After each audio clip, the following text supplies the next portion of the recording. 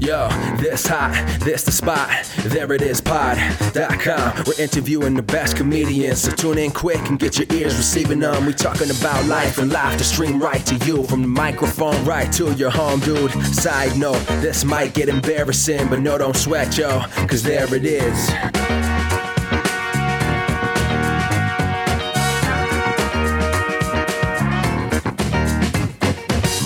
Welcome to the There It Is podcast, a comedy podcast for creators of any variety. I'm your host, Jason Farr. Let's do this. Y'all, I cannot have enough water to stay hydrated. Like, I just had a cup of Earl Grey tea and I'm wired. Like, that is not supposed to happen with Earl Grey tea. It's a third of the caffeine as a cup of coffee, and yet I am raring to go. This is where you can reach me now. This is not right. I'll just drink some aloe vera water because apparently we're drinking aloe now. Well, I have some exciting news. We are going to launch a newsletter, and it's not going to be about the podcast. It's about all this awesome stuff. We're going to talk about it at length in a couple of weeks, but I'm just excited to put it out in the universe now so that it has to happen. It has to. Also excited about today's episode. Our guest is Jess Solomon, a New York City comic I saw on The Tonight Show. She has a great origin story, like get the superhero treatment, an origin story. Here's my chat with Jess Solomon. I don't know if you've been getting this lately, but I found out about you because you were recently on The Tonight Show. That's true. I haven't been getting a lot of podcast requests, like specifically since then, so... but definitely some messages and, some bookings and stuff, but it was a very exciting thing that happened. Yeah. And, my life is pretty much the same. Mm-hmm. Other than that, I think my mom now has a newfound respect for my comedy career. Oh, yeah. I mean, when you get on The Tonight Show, then, that's a dawning moment for a lot of people. And you mentioned your mom, so we have to just get into it right off the bat. You haven't been doing comedy and performing since you were a little kid, and, this was a natural progression that your parents saw necessarily. You spent a good bit of time as a UN war crimes lawyer. Yeah, that's right. Before getting into comedy. So let's talk about it. You're not the first lawyer who went into comedy that I've interviewed, but you are the first UN war crimes one. And this is a very serious type of lawyer that you or type of law that you practiced. How many years did you do that? So, yeah, I mean, it's not the typical trajectory, of course. Mm. And I thought, well, UCB seems to take a lot of time and it's pretty expensive. So maybe this would be a different route I should take. Why not? But I was a lawyer for like 3 years, I'd say, in total. I was a war crimes lawyer with the UN for 2.5 years and an intern before that at the same tribunal for like 3 months, and I worked in the Canadian Department of Justice for about a year as I was getting my bar. So I don't know, maybe 3.5 years total as like an actual lawyer. Wow. Licensed and all of that. And I know that there are other lawyers, and I think a lot of lawyers harbor ambitions and dreams of doing things outside of law, other than because a lot of them, tell me so. And, but I can see why there's sort of like law and comedy have some kind of overlap in terms of how people's brains work. Mm. But, certainly it wasn't something anyone suggested I do. I wasn't one of these comedians who have the story of like being funny in front of their friends and all their friends telling them they should do comedy. Like nobody told me I should do comedy. And, I didn't do a lot of the arts, acting or dancing or singing or any of that. previously, so I get why. Nobody was daring me to go up on an open mic or anything. It is something that a lot of times when people start in a different field, they had an interest, but people saw maybe something there. You're saying that wasn't the case for you. So how did it become an interest? I mean, I know that when I was a kid, I always enjoyed telling funny stories about my family and things that happened to me. And I mean, that's the only thing I can like look back and see that there was some kind of seed was I would get requests for to retell particular stories about my family from other students and from friends. And I think I was a funny kid, but I never really thought that comedy was like something. I just wasn't like on the radar as a potential profession. And when I was in college, I got really interested in human rights issues. I always cared a lot about inequality and justice in a broad sense. And then I got interested in human rights work when I started studying refugee issues in undergrad, and got turned on to this one law professor who was in Montreal at McGill, where I was from, and I wanted to work with him. I didn't necessarily want to go into law. I just wanted to do something good in the world and be part of the solution. And I knew that I did not have a stomach for blood or, to be a doctor or a brain for math to build wells anywhere or irrigation systems. And I knew I couldn't necessarily be like a forensic type of investigator. And so sort of being a little bit removed from the immediate horror of all of that, and just sort of being in the courtroom and dealing with law, which is a little bit more removed and after the fact, seemed like the place where I could maybe have an impact. And I liked words, so that seemed, reading and writing, it seemed so like something I could wrap my head around. And but it wasn't like I grew up either dying to be a lawyer necessarily. Right. I'm sure a lot of people say, because they don't necessarily realize that not all lawyers are trial lawyers, but that's what everyone thinks when they think of lawyers. Right.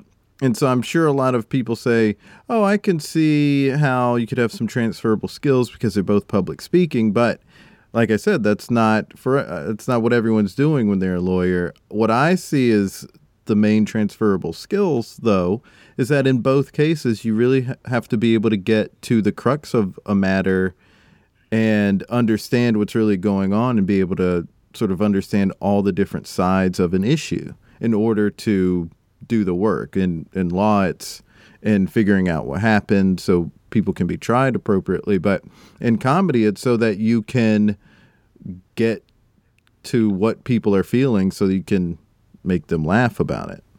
Yeah, I think that's pretty accurate. Definitely. I think that, the transferable mental exercise of law, which is getting to the heart of the, like, what's the issue in a case, and is similar to what's the funny in a scenario in comedy, what's the punchline. And it's also similar to what I think journalists do when they're thinking about what's the headline of a story. Mm-hmm. So you're looking at it for different reasons, but you're still able to kind of get to, the heart of what the thing is in a series of facts. So I think that kind of thing. And then, of course, like having skills about, being able to express yourself and get up and speak in front of people is obviously important. But there's a lot of things about law that would have that are not good for comedy. And you kind of, I feel like I've had to break away from. Like what?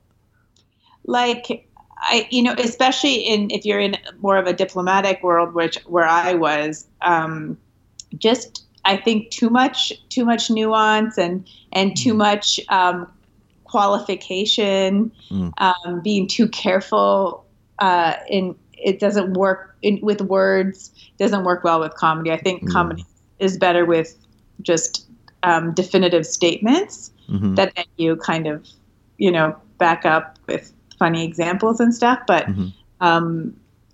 yeah, and kind of trying to, comedy can be a little bit absurd and thinking out of the box, and law is kind of the opposite of that. So those kind of things you have to kind of shed, and over time, if you spend enough time doing stand-up, your brain eventually becomes sick in the way that a comedian's brain gets sick, or some people already have it naturally, and you start to see the world like with a comedic bent. And that, I mean, I'm definitely there now, but it took, I mean, it's been 10 years. So I think, but there was a period of time where, and this is true of any career transition, where you're kind of a few years out of your former career. So you're not really good at that anymore, but you're only a few years into the new thing, so you're not really good at that, and that's like a very bad time. Yeah, that has to be a really tough time. And let's jump right into talking about that.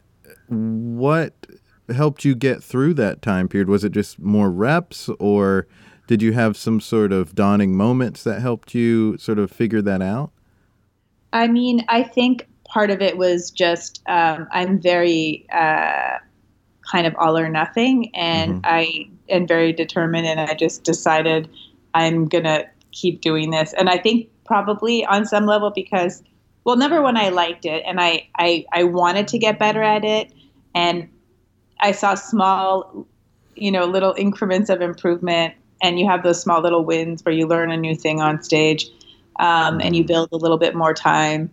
That, you have the first few jokes that work. That is very intoxicating. And I was also, I think, on some level determined to prove that I could do this. And so that drove me to keep doing it. And also, I think that it helps if you have a little bit of a sense of self and like some stability in other areas of your life, maybe like a partner that loves you, and this, that all of your self-worth isn't wrapped up in your job, because you don't have that much of that during those years. Right. I mean, there's a lot that has to be going through your mind. For one, you left this position that, a lot of people are going to say, oh, good for you for having that job. So you leave that job for something like entertainment, which is a risky job regardless of where you're coming from. So, there's that, to a certain extent, had to have pushed you forward, because you said, hey, I made this transition. This has to work out. But I mean, it also has to affect your confidence when things aren't going as well. And like you said, you get to that place where you're not as good at the previous job, but you're not there yet on the new job. So you're in this headspace of, well, I can't go back, and I still need things to be better than they are. Yeah, that's got to really hit the confidence and ego really hard. Yeah, I mean, I think it helps to be a little bit delusional, which most people have at the beginning of comedy, and it's important. I don't think any of us could do this without some level of delusion. Right. But yeah, there is a moment where I also realized that I couldn't go back to law. I mean, it would be very hard to, not just because I had lost touch with whatever was current in the profession, and had lost some of the sharpness and the skills and all of that, but just because, at a certain point you've put so much online, I've written so many things on Twitter and Facebook that, I mean, especially working for a bureaucracy, like whether the Canadian government or the UN, I mean, it would be maybe hard for them to take me back, Right. To be taken seriously, and like, God knows what, you have to erase a lot of stuff. So, because you're supposed to, when you work at those places, be an impartial type of person and not be expressing all kinds of jokes and opinions. Right. Yeah. I think, at some point you decide that this is it. And so, I realized that it would be very hard to go back. And, but I also just, I just really am persistent, and I really, I love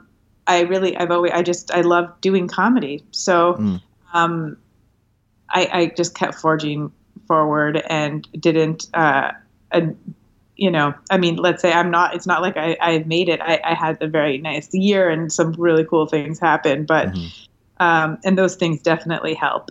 But before the Tonight Show, there's always there's other smaller little victories that yeah. And you do have a lot of great things on your resume that have to help with that.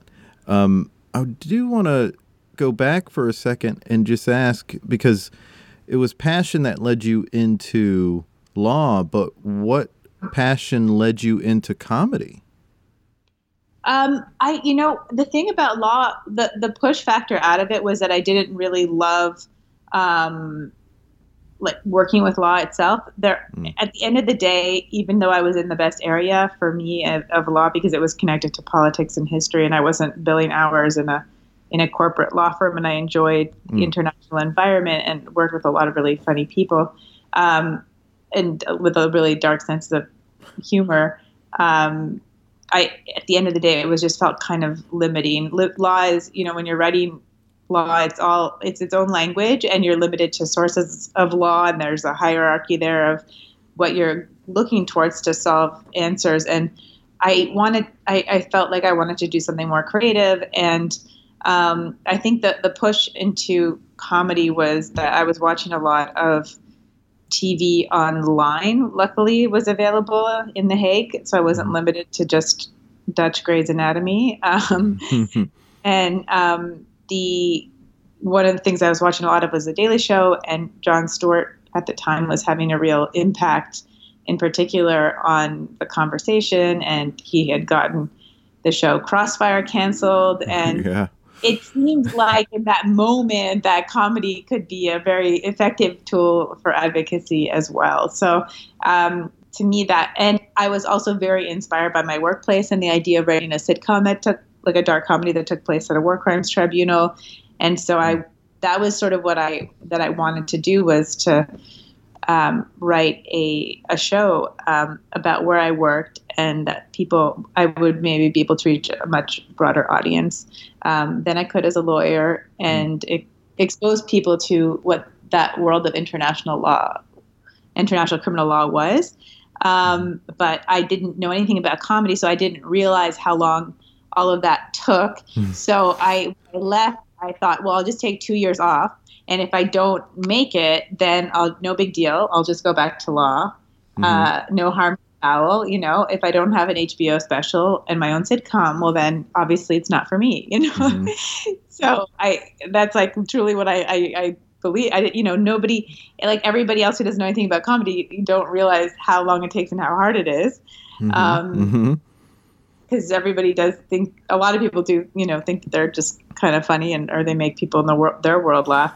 So that was originally the impetus, was to write a sitcom based on my workplace, and to, I would do something like Jon Stewart, which was to have an impact by using comedy on a large segment of the population. Of course, things have taken a turn politically, and Jon Stewart is raising, rescued dogs and other animals on a farm, and Tucker Carlson is living his best white nationalist life. So big ratings. So I don't know that now my feeling about comedy saving the republic is the same. I think we've moved beyond that, and I do think that maybe the lawyers are the ones that are the most effective people right now at stemming the tide of fascism. But I this is where I find myself. So so here we are. Yeah, here we are. And like I mentioned,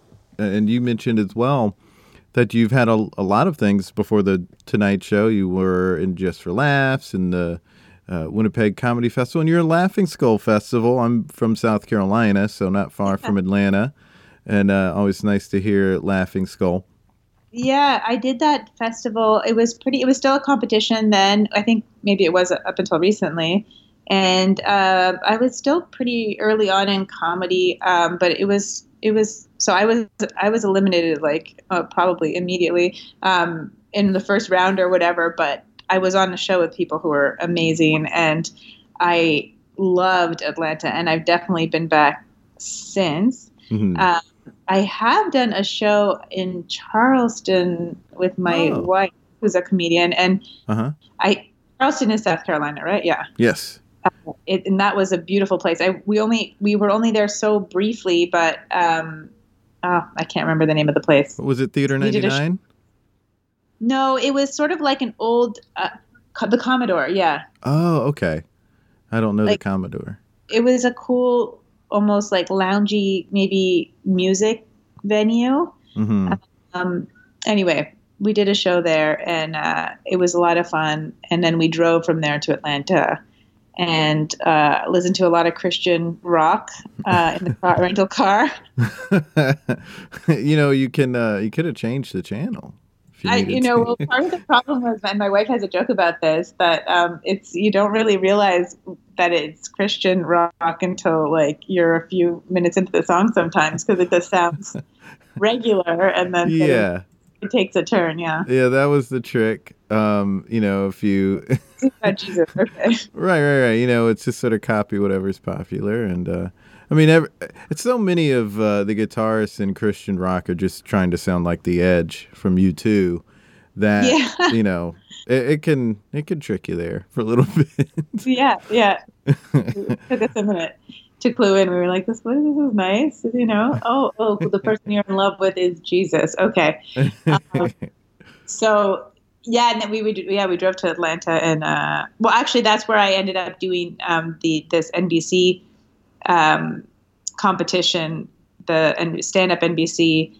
It used to be called Stand Up for Diversity. Anyway, and that's where I did this process that where I met the booker for The Tonight Show was through that. He saw me during that process, and then a year later, I auditioned specifically for The Tonight Show. But it was only because of that NBC competition that he knew me at all. Yeah. And you're saying process, and that's the first time I really noticed your Canadian accent.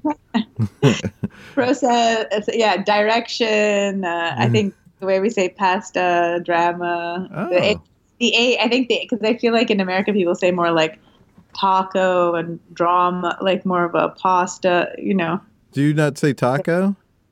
I say taco, yeah, but I guess we say more and you guys, some people here say more like yeah. Taco, tacos, not taco. Yeah. I guess I'm overemphasizing. Well, yeah, that's the little bit I think those words are. I'll pick it up. You have also worked on a sketch comedy show, Baroness Von Sketch, on IFC and CBC. So that was something that was airing in CBC, but also aired, I guess, in the States on IFC. Yeah, it's such a funny show, and I had a little bit of time in the writer's room on the last season that hasn't yet aired. I think it's going to be airing.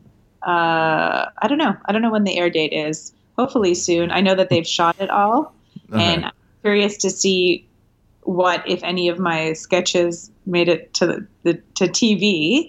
But it was really a dream. It was the first time I'd been in a writer's room, and I think it was not the typical experience in that it was like all women, I think, except for one guy who was great. And it was very supportive and regular, like hours, and just, I don't know, it was really kind of like a dream work scenario. And I think there are writers' rooms like that, but I know that might not be like the typical experience. Mm-hmm. And I hope to go back there. They have another season. They just haven't figured out when they haven't gotten the dates yet. So I hope to join them for another stint in their writer's room. But I am going to be, there's a Canadian show, but that doesn't air in the US, called The Beaverton, which is sort of like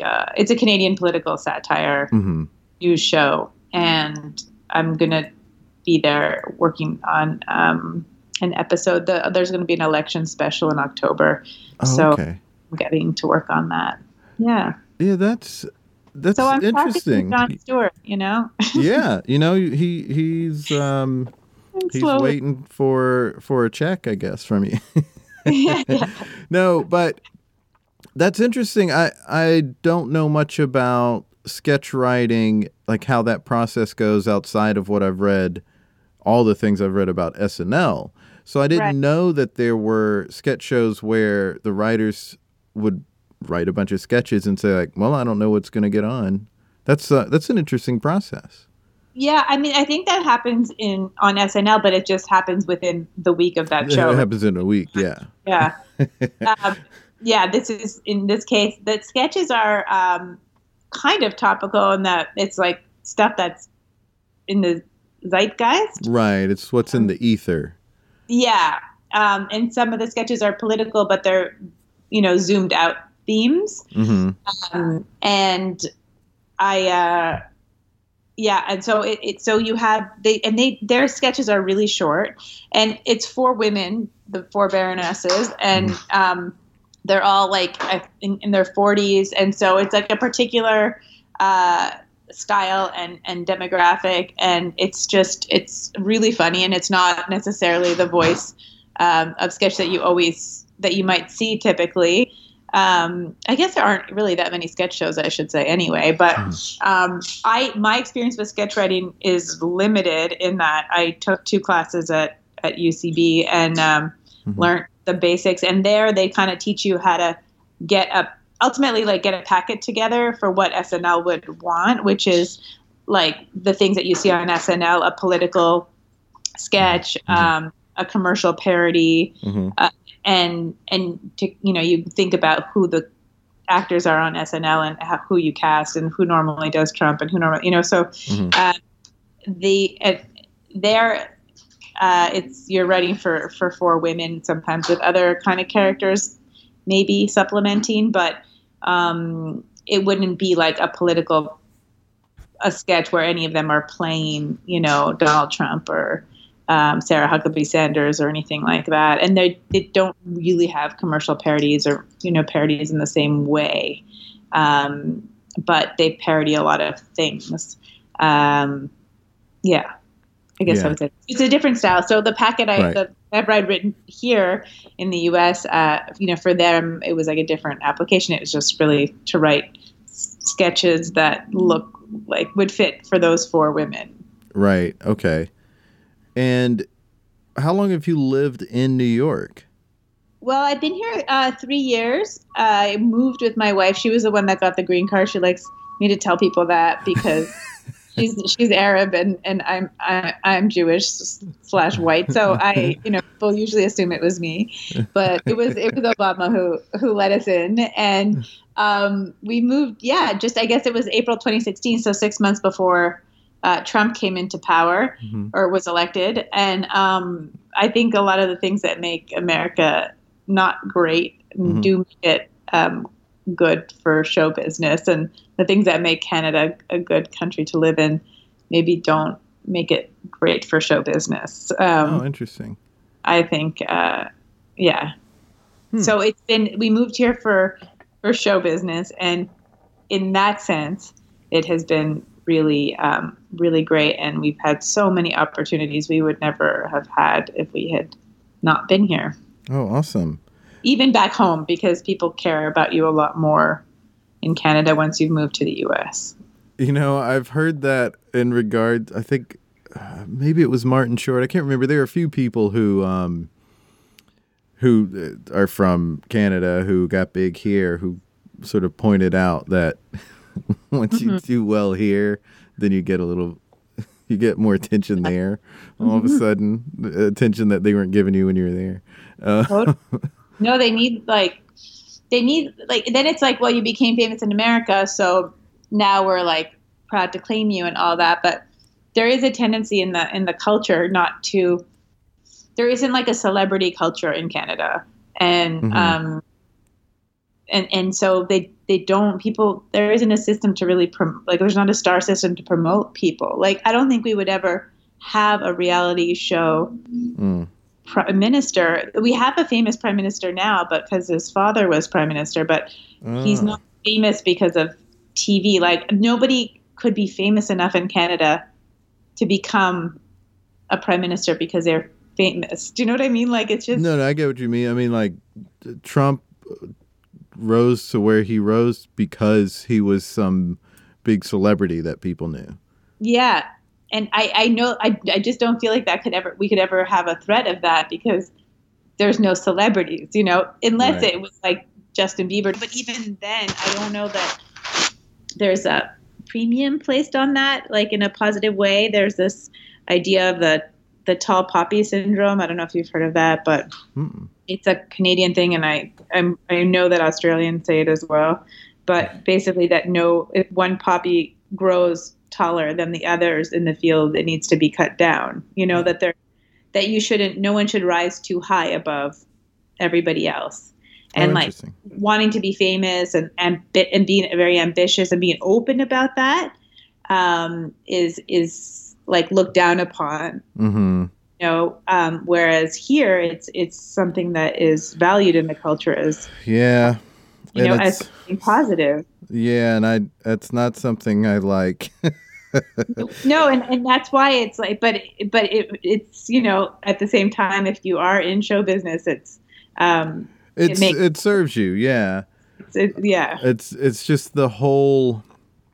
I've just heard from a number of different people who work with teenagers who say they want to be a YouTube celebrity or an Instagram celebrity, and that worries me when I hear stuff like that, because when I was in high school, of course there were kids who were saying they wanted to be famous, but they wanted to be famous for an actual talent. They were singers and they wanted to get famous doing that. Whereas there are kids now who are just like, whatever, just doing whatever. Yeah. They don't have a skill. They just want to get on YouTube and then just hope it blows up. Yeah. And that's something, that's a phenomenon of like the younger generation for sure. Yeah. And, I mean, that's the influence that Paris Hilton and the like have had, where doesn't really have anything going for them. No. but got super famous. It's so accessible, the internet, to any kid that they don't need to be a Hilton or whatever, right? Mm-hmm. They could just they just have to build up subscribers and then they could make quite a bit of money. So right, which there's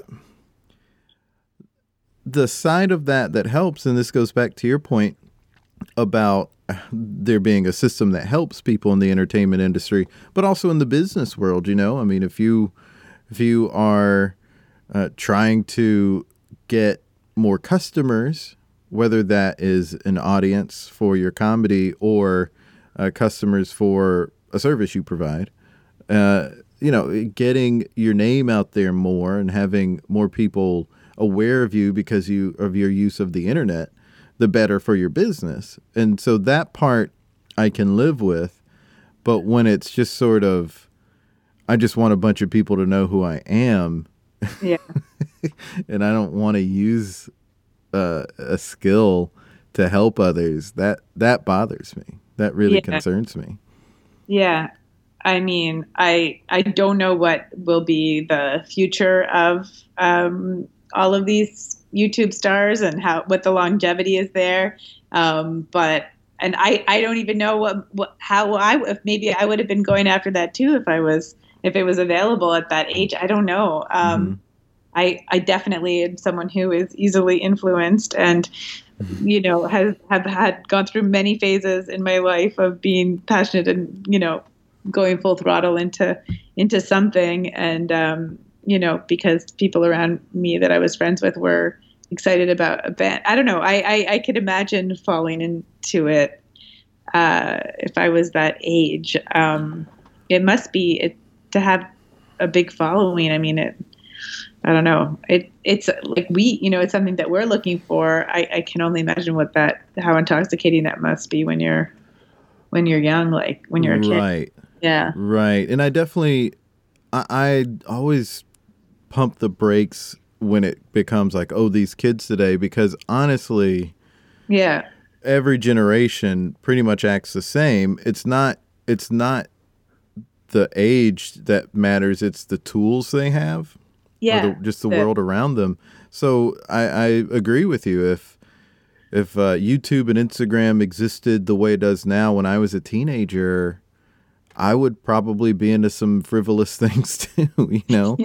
I mean, my point is just, or my concern is just that there's no discipline for some people. I mean, there are a lot of young people who are very disciplined. I mean, a 15-year-old was just in Wimbledon and beat Serena Williams, or Venus Williams.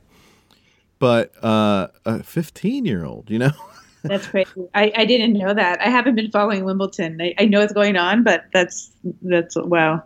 Yeah, it's wild. And I haven't looked this up, but I don't even know if like 15 is uncommon to be in Wimbledon. It's just wild to me that there's a 15-year-old. I mean, for sure. It seems I would have thought that they'd be in some junior league, actually. Right. I don't know. And the headlines I saw weren't saying youngest person in Wimbledon ever beats a Williams sister. It was just that she won the match. Mm-hmm. You know, so they didn't. Maybe just that she's the youngest doesn't trump that a Williams sister just got knocked out of Wimbledon already. But yeah, there's two headlines there. So yeah. Yeah. I don't know. It's just wild. But, you know, I definitely am just not one of those, these millennials, because really it's not so much because they're young. It's because of how the world they were raised in. Yeah. And what was at their disposal. I mean, is being into a YouTube celebrity all that different than being into the cast of Friends? I don't really think so. I mean, it's entertainment. Right. It's just, I don't understand it completely, but it probably just, it seems like another variation on the general theme, right, of being of fandom when you're young. And I don't know. We'll have to see what happens. The only thing that I think is dumb, although I understand it, is when YouTube stars get booked for live shows and, you know, because they have a following, but they have no idea how to perform on stage, you know? Right. Right. They need a different format. And, you know, the live stage it doesn't translate, let's say. It doesn't translate. Yeah. They need some sort of different format than your traditional comedy show, because it's not, it doesn't work. It doesn't ever go well. And that's not incredibly different than when after Bieber posted some videos on YouTube and blew up, everybody started posting videos of themselves singing on YouTube. And then because Bieber was so big, everyone was trying to find the next Bieber. So they started just grabbing a bunch of people from the internet and putting them on television. Before they were ready, they didn't have the voice for it. They were used to singing into a laptop screen in their bedroom. They weren't used to having to project very much. And they also were used to playing alone and not playing with a band. And so I saw a number of people, I guess Lana Del Rey famously had a bad SNL performance, but I'm even thinking of other people who went on talk shows and had bad performances because they weren't ready for the stage that they were on. Right. That's just not setting people up for success. No. No, absolutely not. That's just getting greedy and wanting to sell tickets. Yeah. And knowing there's a subscriber base. Yeah. Oh, yeah. You know, and I always go back to, even if you just care about money, you're going to do the best if you just try to make something good. And so you just have to set everybody up for success if you want to do that. Yeah. Yeah. Let's get back to talking about your comedy. One thing that I feel like I struggle with when it comes to trying to say something funny but is talking about a serious topic is making it funny. You know, I feel like I can make the serious point without it but that, you know, I feel I can easily make the serious point, but I can't then translate it into a joke. into actually working as a joke. Right. How do you do that? Well, no, I'm not always successful at it, but I do. I do think it's important not to focus so much on a message and to try to find, to start from a place of something being something funny that happened.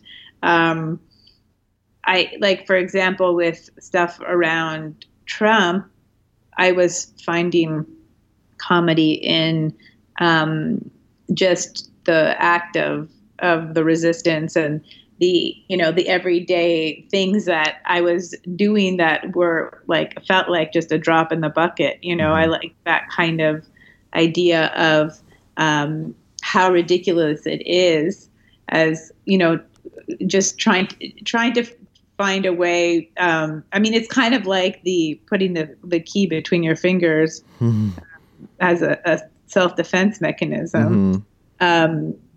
When you're up against a machine like the Koch brothers and the Republican Party and all of this. Right. And they've seized, power of most branches of government, or at least before the midterms for sure had. And so, you're out there marching and just the experience of being around other people and you're all kind of trying to do something to stop it. But, are you? And so I find a lot of comedy in trying to do the right thing, but not necessarily achieving it. That's like a kind of broad theme with which I approach serious topics. Is my point of view of caring and the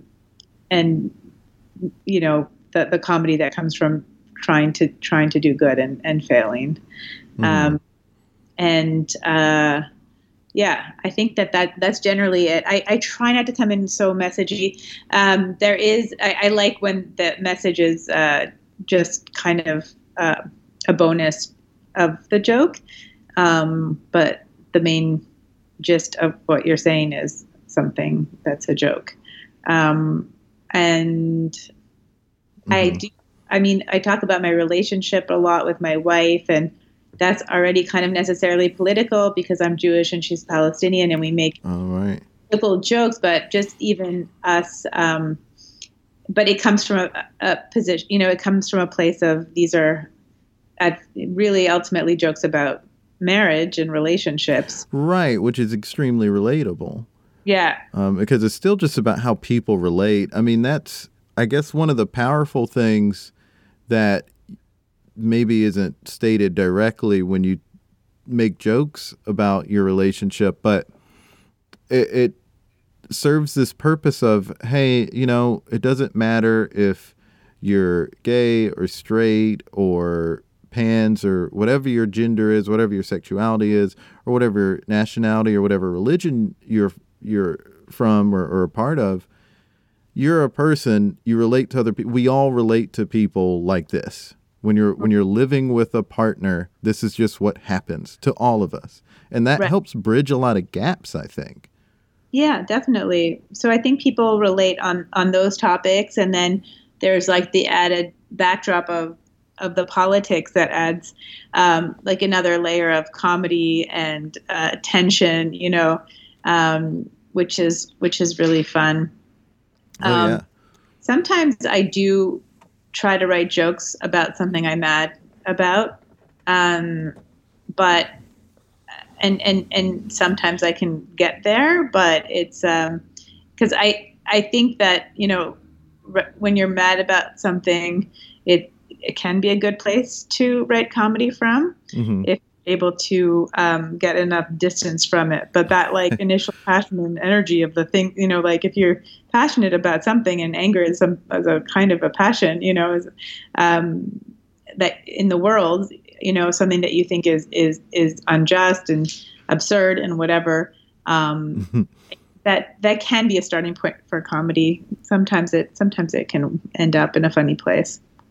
I think the two things that I struggle with the most, and this is maybe pretty common for a lot of people, one is when you do that thing where you just make a point, but it's not actually a joke, but you say it like it is. I don't know if I'm trying to think of a good example. That on Twitter for sure. Oh yeah, now that definitely does happen on Twitter. And this always translate to the stage, although I've tried here and there.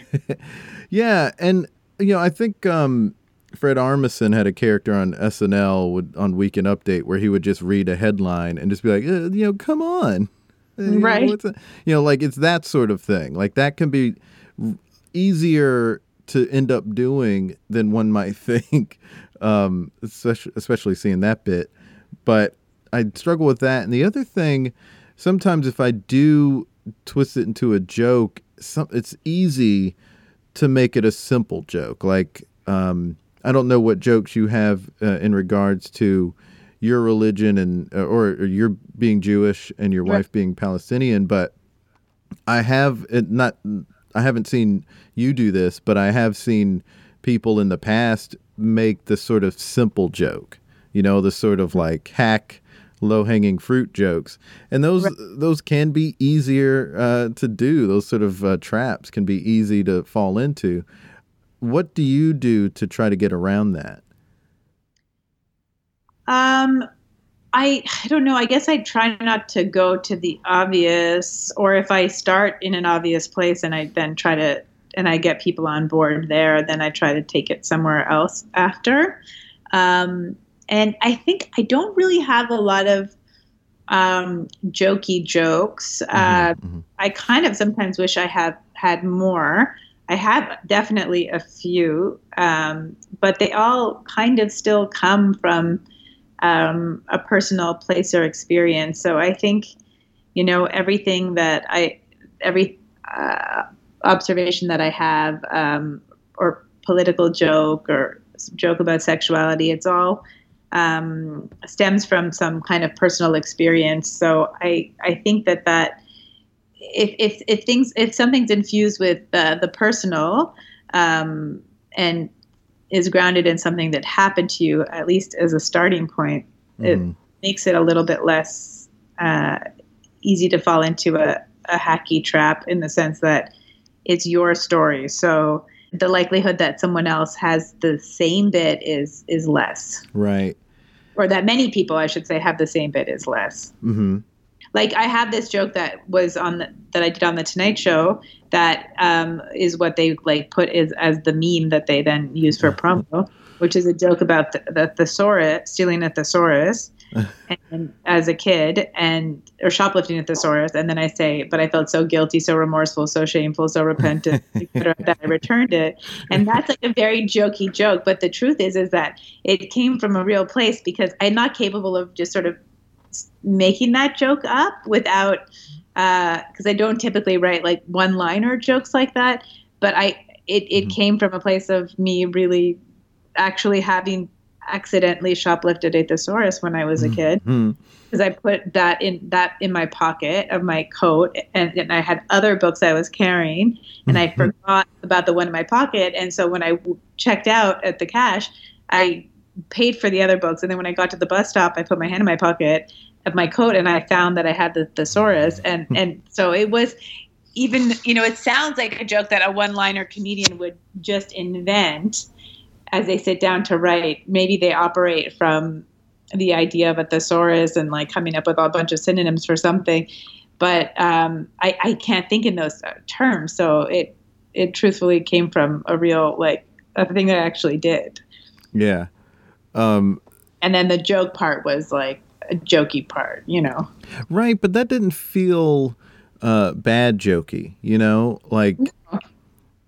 that seems, it doesn't seem obvious, but it is that thing, I guess, when people hear it, they go like, yeah, because it's a thesaurus. That that doesn't feel cheap to me. I think, and so that's, that joke I like. Let's talk about the jokes you don't like of mine.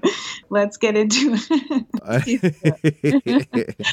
Okay, great. That's another whole I did emphasize saying like that one I don't have, but I mean, I meant you versus other people I've seen. Right. Your stuff I like. I've seen some podcast though. You just get on the phone with people and you're like, these are the jokes of yours I don't like. Let's get into it. I'm sure somebody is doing that. Probably. Yeah. As a podcast. And Yeah. boy, good luck to them. Yeah. I think one of the lessons to learn when it comes to, especially doing the more serious material, is that you do have time to sort of let things breathe a little bit. I think, for me at least, if I do go for the cheaper laugh or just don't really get to anything, is because I feel like I have to make the joke quicker. But that's not as in style anymore. I think people are drawing things out a little bit to sort of appropriately set up a premise. Mm-hmm. And so I think that's the thing I'm learning from listening to you, is that, and also seeing the comedy that's out there now, is that people don't have to rush the joke. Right. No, and I think, you can always find small punchlines. In a longer bit, you can always find small punchlines on the way to the actual, joke that you're going for. Right. And to keep people engaged and at least laughing somewhat as you set things up. Mm-hmm. Mm-hmm. Ideal. Yeah. Yes. Well, we've reached the end of the episode. Now it's time for us to create something together.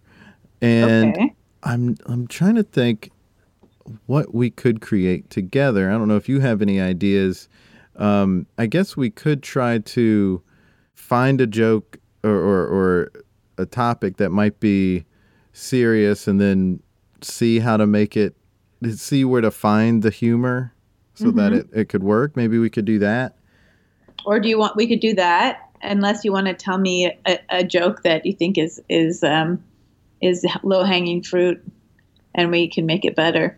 Oh, that's a good one But too. Either way. I don't have one offhand that's low-hanging fruit, but I do feel like I have.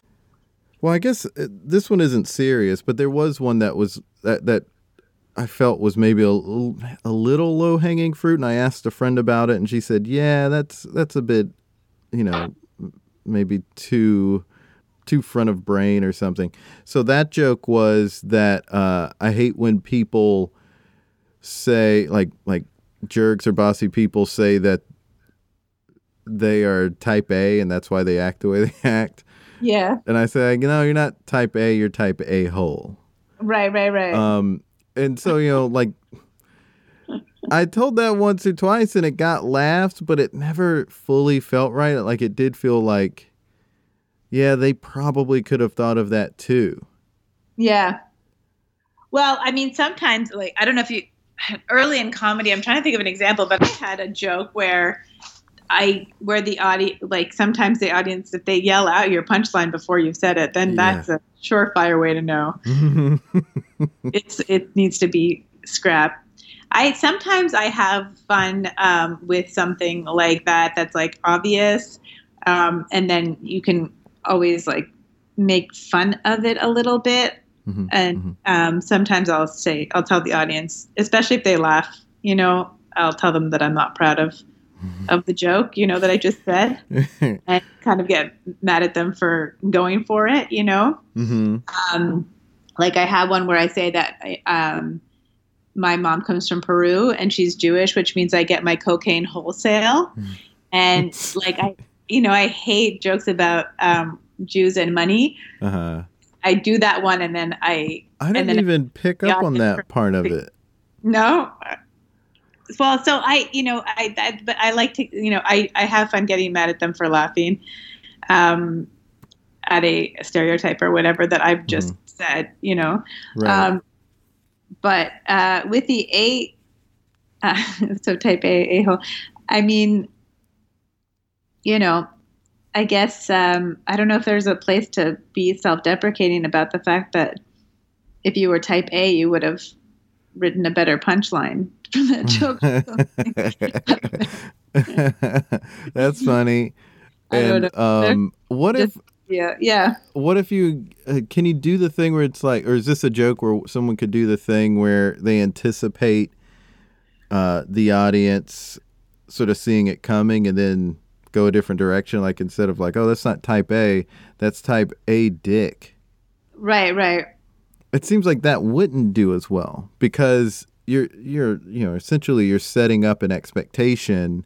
Right. And it's not enough time to really set up the anticipation of saying a hole. Yeah. I mean, unless it just you don't do it with type A, unless you don't use A at all. Right.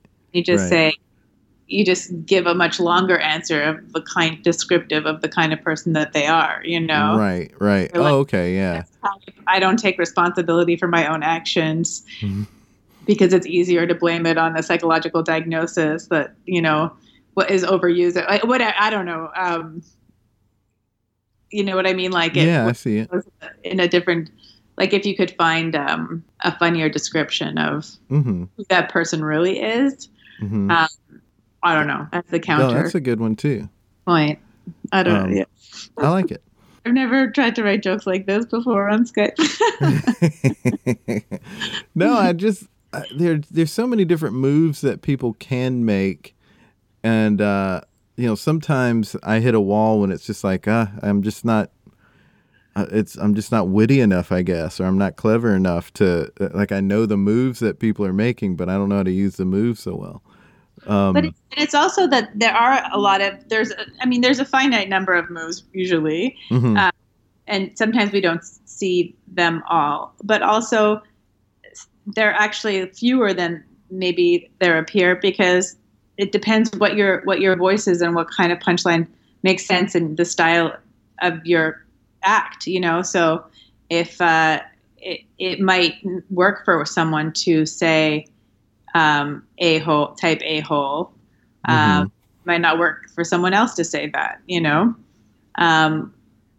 So yeah, some things, it depends, what works coming from you in the context of your point of view and your voice and style of jokes, I think, is something I've started, you know, now after a little while now, like at the beginning, I had a friend who, she continues to be further ahead in comedy than me, but would say like, oh, but this isn't the kind, I have all these jokes, but they're not jokes that I would really work in my act. And I was like, what do you mean, like work in your act? Like, you know, don't you like just have any jokes? Like, isn't any, like having jokes just good? Like, isn't that enough, you know? But now I kind of do understand that there are certain things that just don't fit, you know, and would be better served being said by somebody else.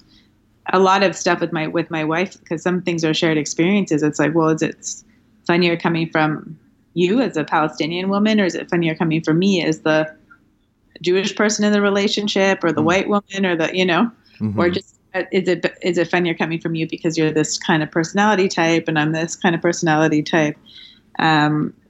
So I think that's something to consider too, in terms of the different moves that you make or potentially could make with a joke. Yeah. Well, there it is. Jessica, thanks so much for being on the podcast. You're welcome. Thanks for having me. Have not had a chance to use that joke yet. I'm going to do it later this week. I'm going to do stand-up for my comedy birthday. And I can't believe it's been 10 years since I started doing comedy. You would think I'd be a lot better at it by now. But there's someone who's really great at it, Jess Solomon. If you are in Montreal or heading that way, on July 22nd at the Just for Laughs Festival, Jess and her wife will be taping a comedy special of their duo, the El Solomons, and the special will be for the Canadian streaming service Crave. And they'll be doing their show in Toronto in September for Just for Laughs 42. And don't forget to follow her on social media at Jess_Solomon and her cartoon account with her wife, the El Solomons. Links in bio. You can also follow us, Twitter and Facebook, at ThereItIsPod. So please do it. Until next time, be good to each other.